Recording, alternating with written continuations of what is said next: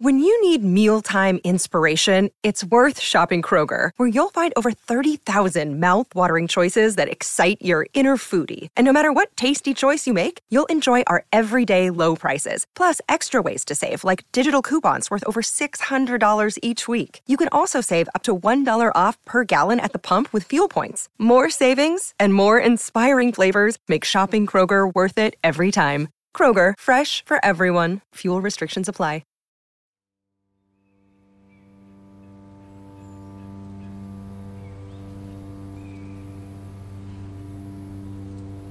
Before we moved to Coleman, we were still obviously in the mountains of Tennessee, and I was out in the woods one day by myself, and it was that last year, and I knew that we were going to be moving, and I had a foreboding feeling about it, because you do when you're a kid and you know you're going to be moving, your life's going to change anyway. It's just a scary place to be in.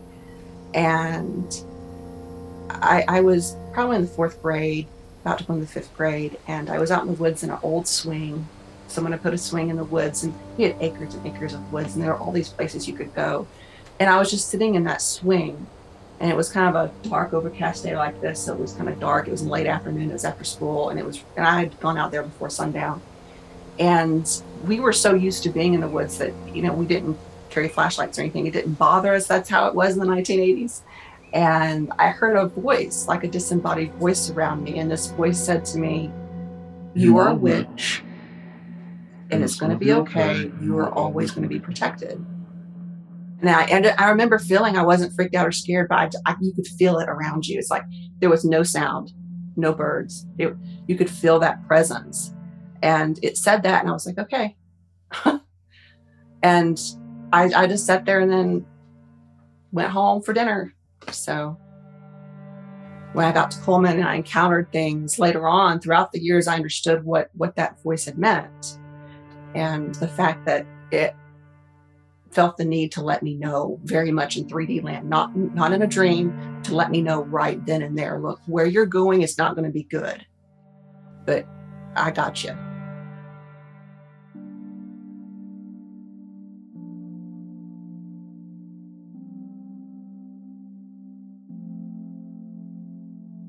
I'm Jim Perry.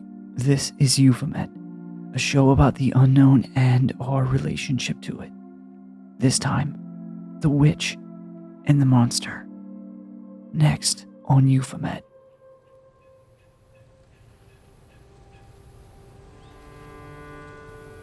Lie below Spanish moss under a southern moon and feel your future. You can forget the world around you. If only for a moment, the hum of hate, the bigots and the blind ones, they all slip away. What is it to be chased? To be a target, like a beast? The real monster, not what they think it is. It's much closer. The monster is them. And I had a unique childhood because I was always out in the woods. My best friend was a boy, and we were very imaginative anyway. So we had all like the little Jeffrey Ghost books, and we were into scary stories, the most scary stories and stuff, all the little books that we had in the 1980s, because we were kids in the 80s. We were kids in the 1980s. The Bell Witch, it was so natural because we heard the stories, and it was always an energy that I knew was there. We never doubted it. I didn't really so much fear it like I did like other ghost stories we'd read and stuff. I always felt like it was very protective. And the story of the Bell Witch revolves around the Bell family over in Adams, Tennessee, which is outside of Nashville. And John Bell was the patriarch of this family. He has a wife and some sons and a daughter. Apparently, like, he's out in the field one day and he sees, it starts, apparently, there's 2 or 3 accounts of how it starts, but the most popular one is John Bell is out in the field. He sees a strange animal. He thinks it's an animal. I don't think it was an animal. He sees something like a huge dog, like a black dog with like a rabbit's face. And the legend in Tennessee is it had human eyes.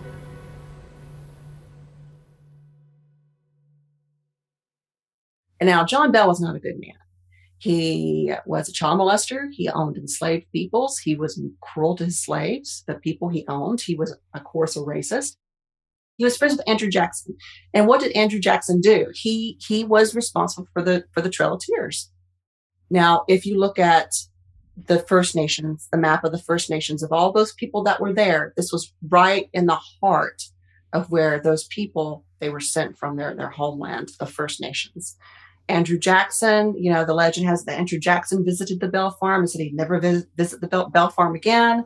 You can find all this online. There's different versions of the tale about, the Bell Witch going after John Bell's youngest daughter, which is not true.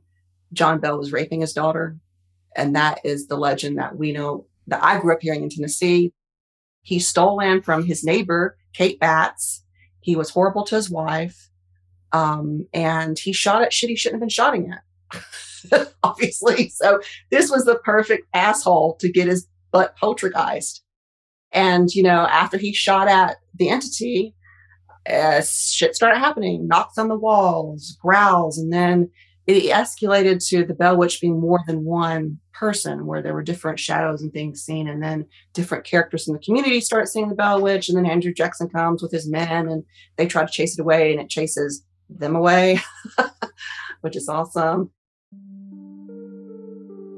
I think that modern folklorists, all these people who want to carry on the legend of the Bell Witch, they're sugarcoating it, they're lying, they're not getting the facts. And interestingly, they're all men. And guess what? The Bell Witch doesn't like men.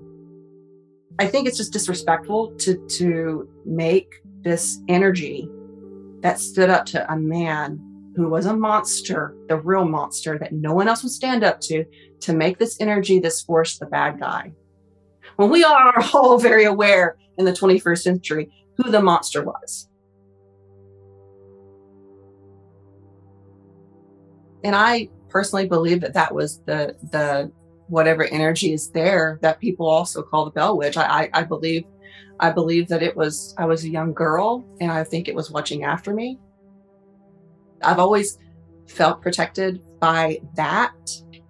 And I think other, beings that you meet when you're lucid dreaming too. I mean, there's so much that we just don't understand. And there's so many names we can give things: the jinn, the fae, goetic spirits, demons, angels. There's so many names, and maybe they're not all the same thing. They're just different things. So I really try to keep a very open mind. And I think that it's pretty much let me know definitively what I could call it and what I can classify it as, but that's not something I'm ever going to tell. I'll take that to the grave. This was not that long ago, about 5 years ago. Our older house, our former house, someone tried to break in when I was there. And me and my award-winning personality, when I get pissed off, scared this very big guy away. He was a white guy, by the way. And he looked like a serial killer, between the ages of 35 and 60. And he was trying to get in to do something really bad. And I felt that when I was basically telling him what I was going to do to him if he tried to force himself into my house, I felt that presence. Like I felt it like, boom. I mean, it like came up behind me, and I was like, oh, I got my back up, and I just, it's, I can see how some people would find it terrifying if they had a reason to find it terrifying, but hey, any day it wants to be with me, it can stay here.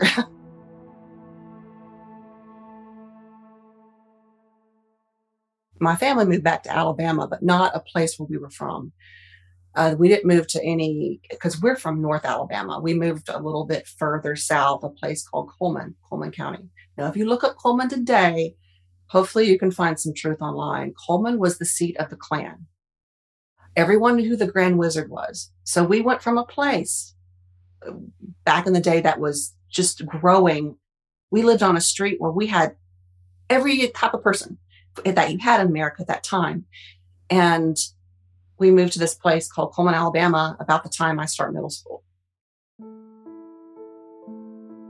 There's nothing there but people from the town whose bloodlines have been there. And this was a sundown town. Now, let me explain what a sundown town was. A sundown town had certain signs that told African Americans and others that they weren't welcome and what would happen to them if the sun went down and they were still in the city limits. Okay.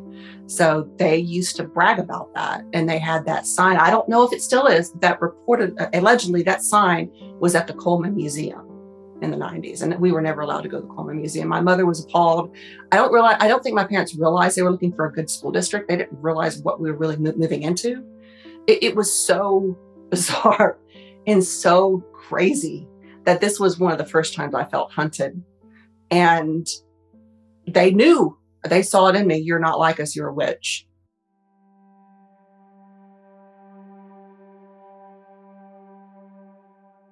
I would definitely say I'm an animist. I know that even stones, I mean, come on, we put quartz in watches and computer screens and crap like that. I mean, I know that things do have energy. I'm married to a physicist and he's a biophysicist. And I understand that we all have energy that we all give off. And I do identify as a born witch. I didn't become a witch. I didn't take some test at the back of a book that I read. I didn't join a coven or a group. There are things that have happened around me, whether it's been premonitions of things happening, natural disasters, whether it's been I've accidentally blown out a light bulb. And that's something that is interesting. Things have happened around me, and I know that I'm some kind of conduit, or I'm tapped into something. Going on the etymology of the word, a witch is a woman like me who has been born what she is. And that's historically what we've been called. There's no other word. And that's why I use that word. And I know it sounds hokey because, it's an in thing now. And we don't have a lot of good examples of witches. I think that it's just your nature. And if you accept it, you practice witchcraft. There are things that you cannot explain away. You will have anecdotal experiences in your life that logic cannot explain away. And we as human beings have got to understand that. We're basically 3D creatures trying to operate in fourth dimension, to put it I'm not a physicist, but to put it in layman's terms. And we're going to have, some glitches. We're going to have some, I call them numinous experiences, because I've never had really, truly a bad paranormal experience. All the monsters in my life have been humans who have done really terrible things. There's nothing that's going to crawl out from under your bed or pop out of your closet or out of the woods out here. That's going to come get us. If anything, I've made friends with the monsters, what people call the monsters. And I know that they've told me to get out of a situation. I know that they've warned me. And I know, for instance, and I use this one because I think people can relate to this incident, or maybe I should say premonition. I knew my mother had breast cancer before anyone else did. And I told my grandmother, and she went to the doctor. They called it. She's never had any other bout with cancer. It was called early enough. It's kind of like a knowing, and it's an ultra awareness. And whether it comes from within or something's pinging you from outside and letting you know, hey, be aware of this. I think that we need to have a return to sort of animistic appreciation for the natural world, for things in other realms, for lack of a scientific definition. I think that we really need to it's just being aware. It's being aware that humans are not the only thing.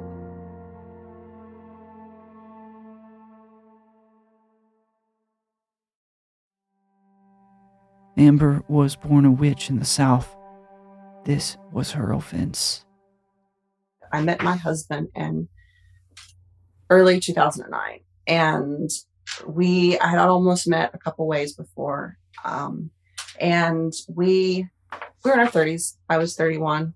He was 32. So we were finally the age where we were able to meet somebody that didn't have children and baggage. And, we both were all the way through graduate school. We had professional jobs, and we hit it off, knew we were going to be together. Our first date was like a job interview. It was interesting. We talked for 8 hours because we had just, I'm someone who I'm not going to invest a lot of time in dating around and doing that anyway. And I mean, my husband's a physicist. He's so logical and practical. Either, he's going to do the math and know it's good or not. You know what I mean? So that's just how it worked with us. I had gotten rid of a lot of the toxic people in my life. Brian's had kind of been hanging out in the background because, it suddenly became cool to know a physicist somewhere in around 2009. and he wasn't the overweight kid that they used to pick on and bully when he was a kid. And it started with these friends from childhood and this old friend, this old acquaintance who wasn't even currently a friend from my childhood. They just they did not want to see us happy. And one of these friends' wives of my husband's, these toxic friends from his childhood, her family had picked Brian to be their son-in-law for their daughter. So this group was really mad because they were not able to make Brian budge, because Brian had me and I was what he had always wanted. I mean, to the T. And these were people that still saw him as that kid that they pushed and they hit and they made fun of, and they didn't want him to be the brilliant physicist that he was. He got rid of these people. They had their other friends start to contact me via social media. They even contacted my cousins. They started friend requesting people, like old friends from grad school that I'd had. I had one who started sending me subtle threats about one of my cats, who, by the way, my cats are my children. And they got this church on board to say he's with this. Now, Brian never told him I was a witch. They just guessed that, apparently. He's with this witch. He's with this witch. He's with this witch. And you need to save him. Church starts this character assassination campaign, this campaign to save this poor atheist physicist from this woman, this whore of Babylon, whatever they're calling me, I don't know. They were calling us. They were mainly calling Brian. There was even a car that was not from our neighborhood that kept driving up and down. And I thought, am I going crazy? Is that vehicle really, really driving by my house really slowly? It was so many weird things that I felt like I'm like, am I losing my mind? I mean, we're in our 30s. We pay a mortgage. We have professional jobs. But it all came to a head when this crazy church, they actually made physical threats. I had to contact them. I contacted one woman who kept calling us, kept calling him, and said, look, I said very, very professionally, and I actually left a text message too, very officially, legally, professionally worded. Please leave us alone. I wish you well. Go on with your life. Do not contact him. Do not contact me. Do not contact my family. If you continue to do this, I will be forced to make a police report or I'll have to get an attorney. And I just would prefer you leave us alone. And she kept calling me crazy. And I said, look, you're the one being crazy. I've asked you, please stop calling us. And I kept very calm. And I kept saying it like this. I said, you need to step back and look at how you're behaving.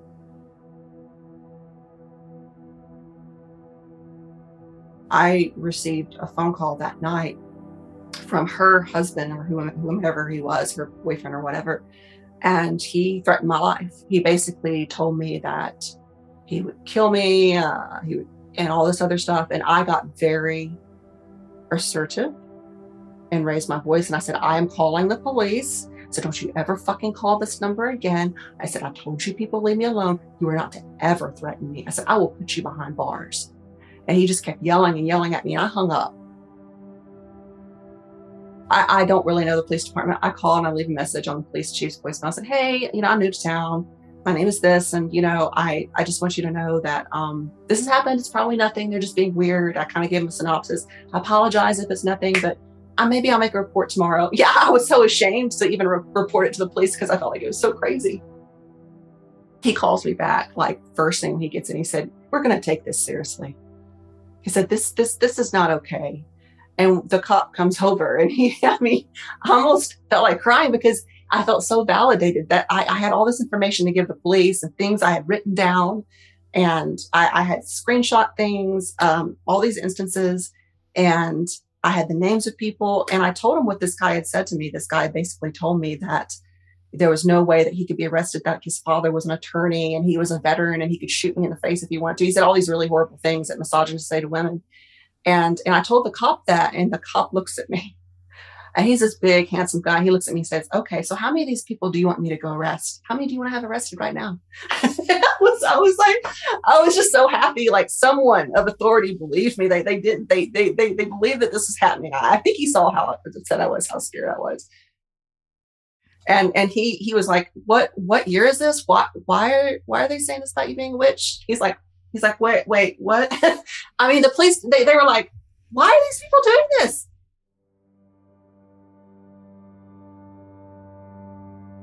I do think, yes, there were other factors as well as to why people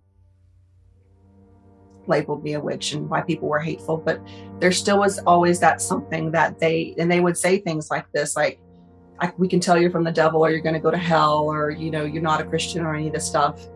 And I think in order to understand how it can be that way, you really have to understand the American South. You have to know what it's like here.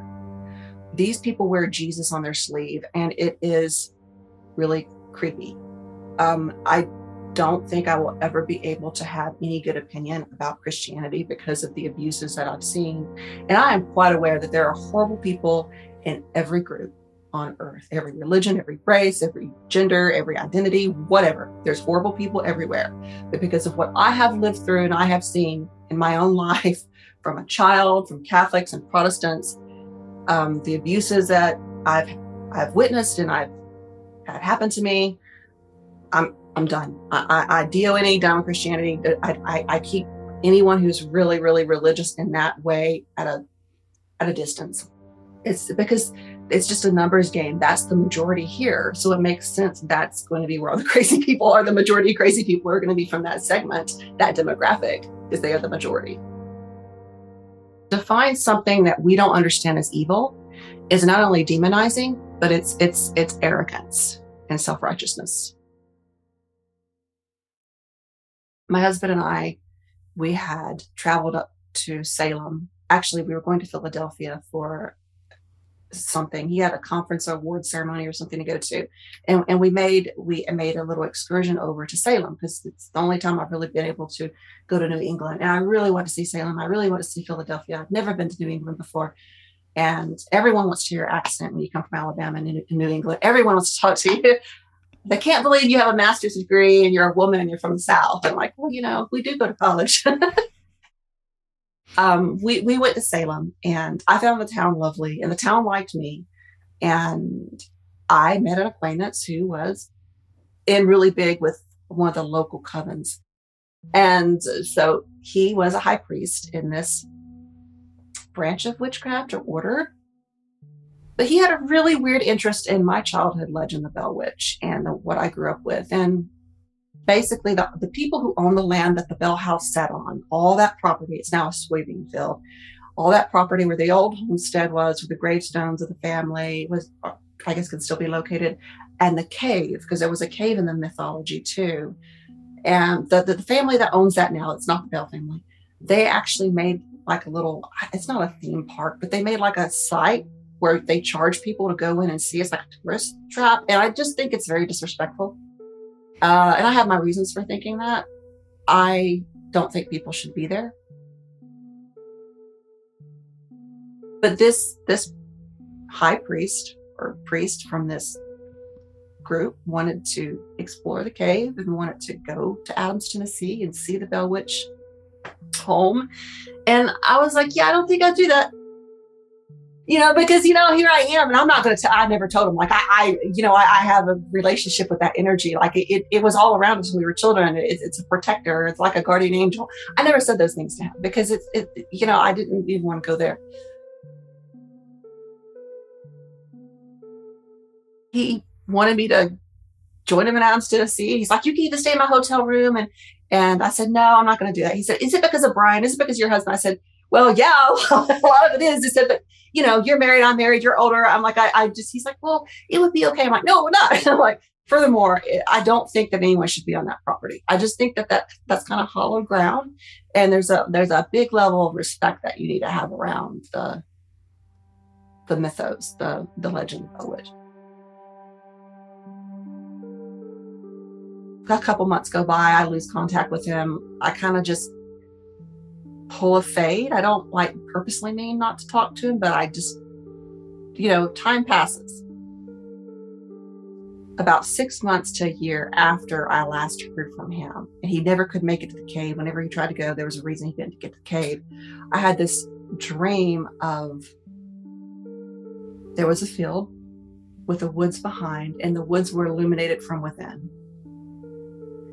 And there was a house, and it looked like a cabin, very much like, a normal cabin you would have seen around Tennessee in that period of the Bell Witch history. And on the porch of the cabin, the door was open. It was the lighting did not come from above. It like emanated from like the sides and everything. You could tell it was almost like another realm. You talk about going inside the earth or going inside fairy hills or something. It was more like that. I felt, even though there was this sky, I kind of felt like I was in a bowl or something. And that's sometimes how it can be when you're dream walking and you're in one area. And I think that was a created area. That's the only way I know how to explain it, because I can't really describe the physics of it. But I was there, and this person that I had met in Salem, the high priest or whatever, he was there too, like dressed out in his full regalia. And I was just there in blue jeans and I think a flannel shirt. I could tell it was Tennessee. I mean, I know my home state. And we walked up the little path to the cabin, up the stairs of the cabin, and there was a figure in the door.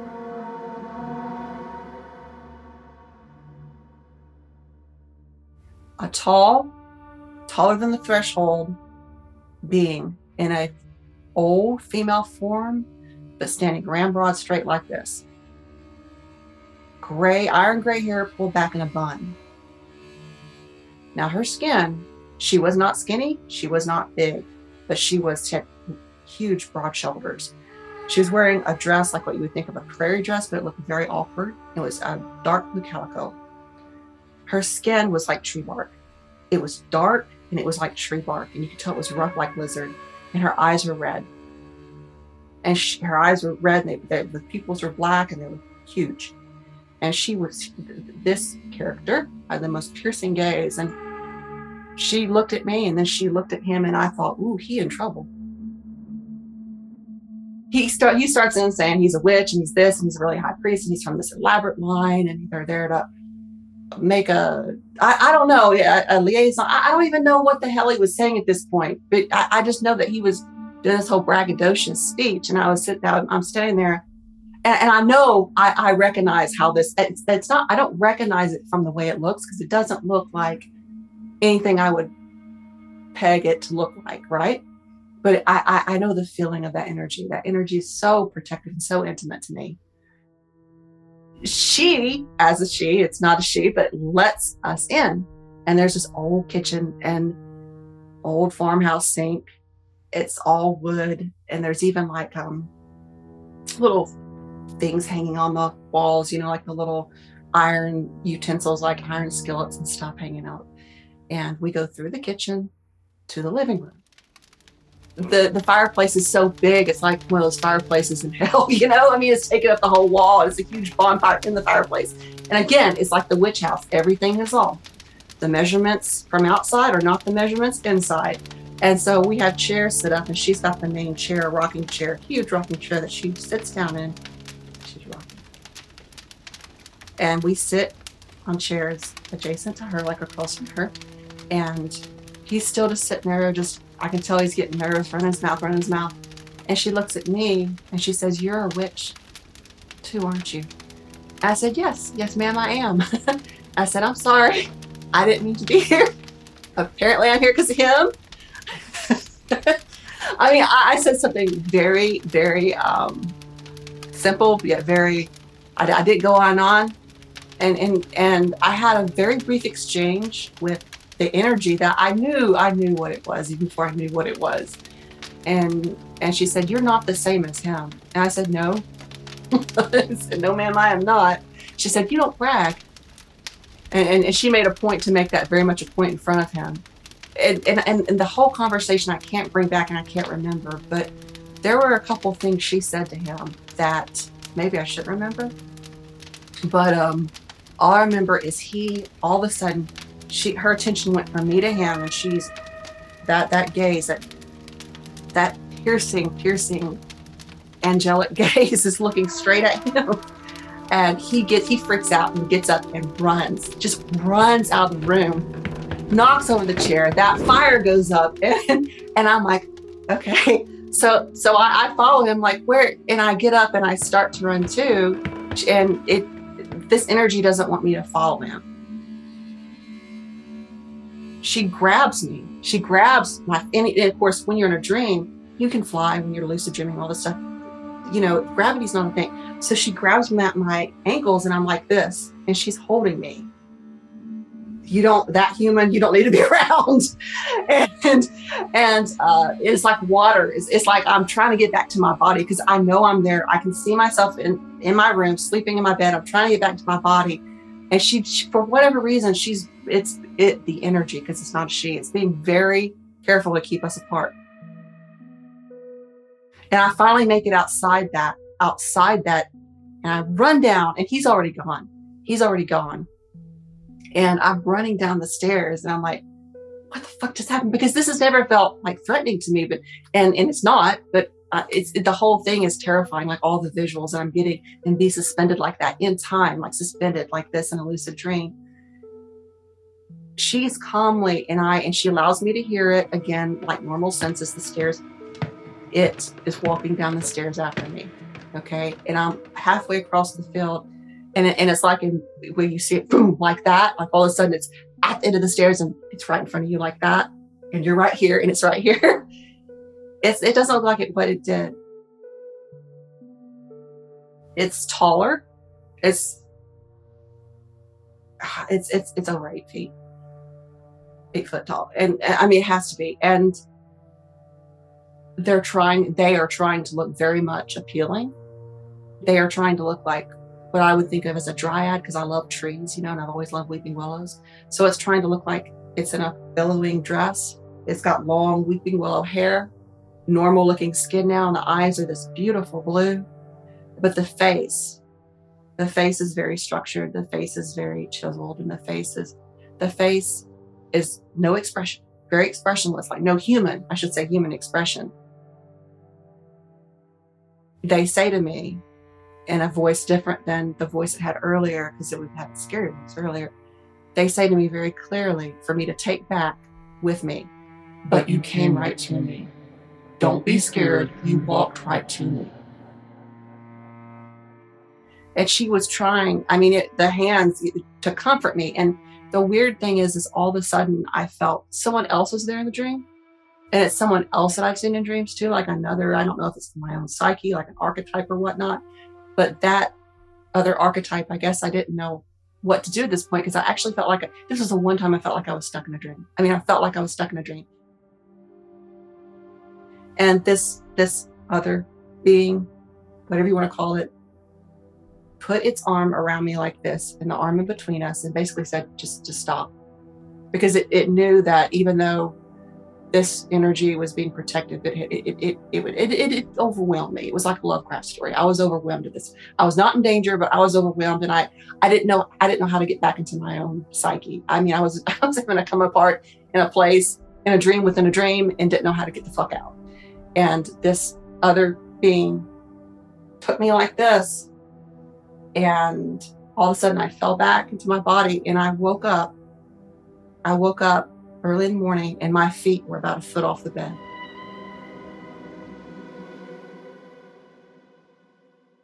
Like something had tugged me.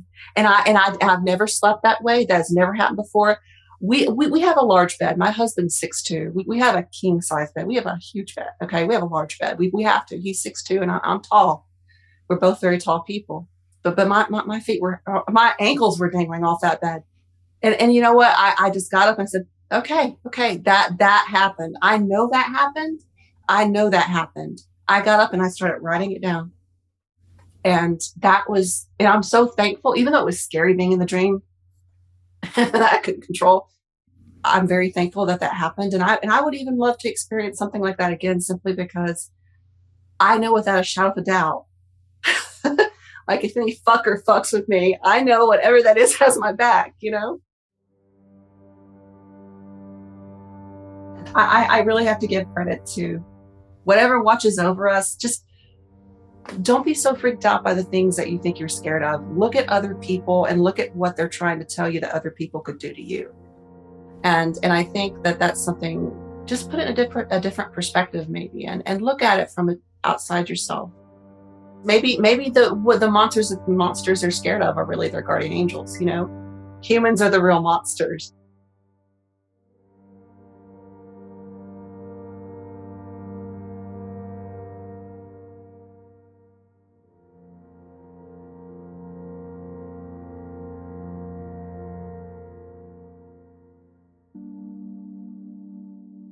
Thank you for listening to this edition of Euphomet. This feature was edited and scored by John McEdward. Thank you to Amber for her story. Amber is a listener of Euphomet, and you can have your story featured too. Reach out at jim@euphomet.com. Thank you AMC Networks, Shudder, and the rest of our sponsors for everything Euphomet, including how you can subscribe to the show. Links to our Patreon and social media, visit euphomet.com. And for even more, check out Night Drift. It's our weekly radio broadcast discussing Euphomet and hosting panels on topics at the intersection of society and strange. Sundays at 5 p.m. Pacific, 8 p.m. Eastern. This has been Euphomet. I'm Jim Perry. And until next time, keep looking up.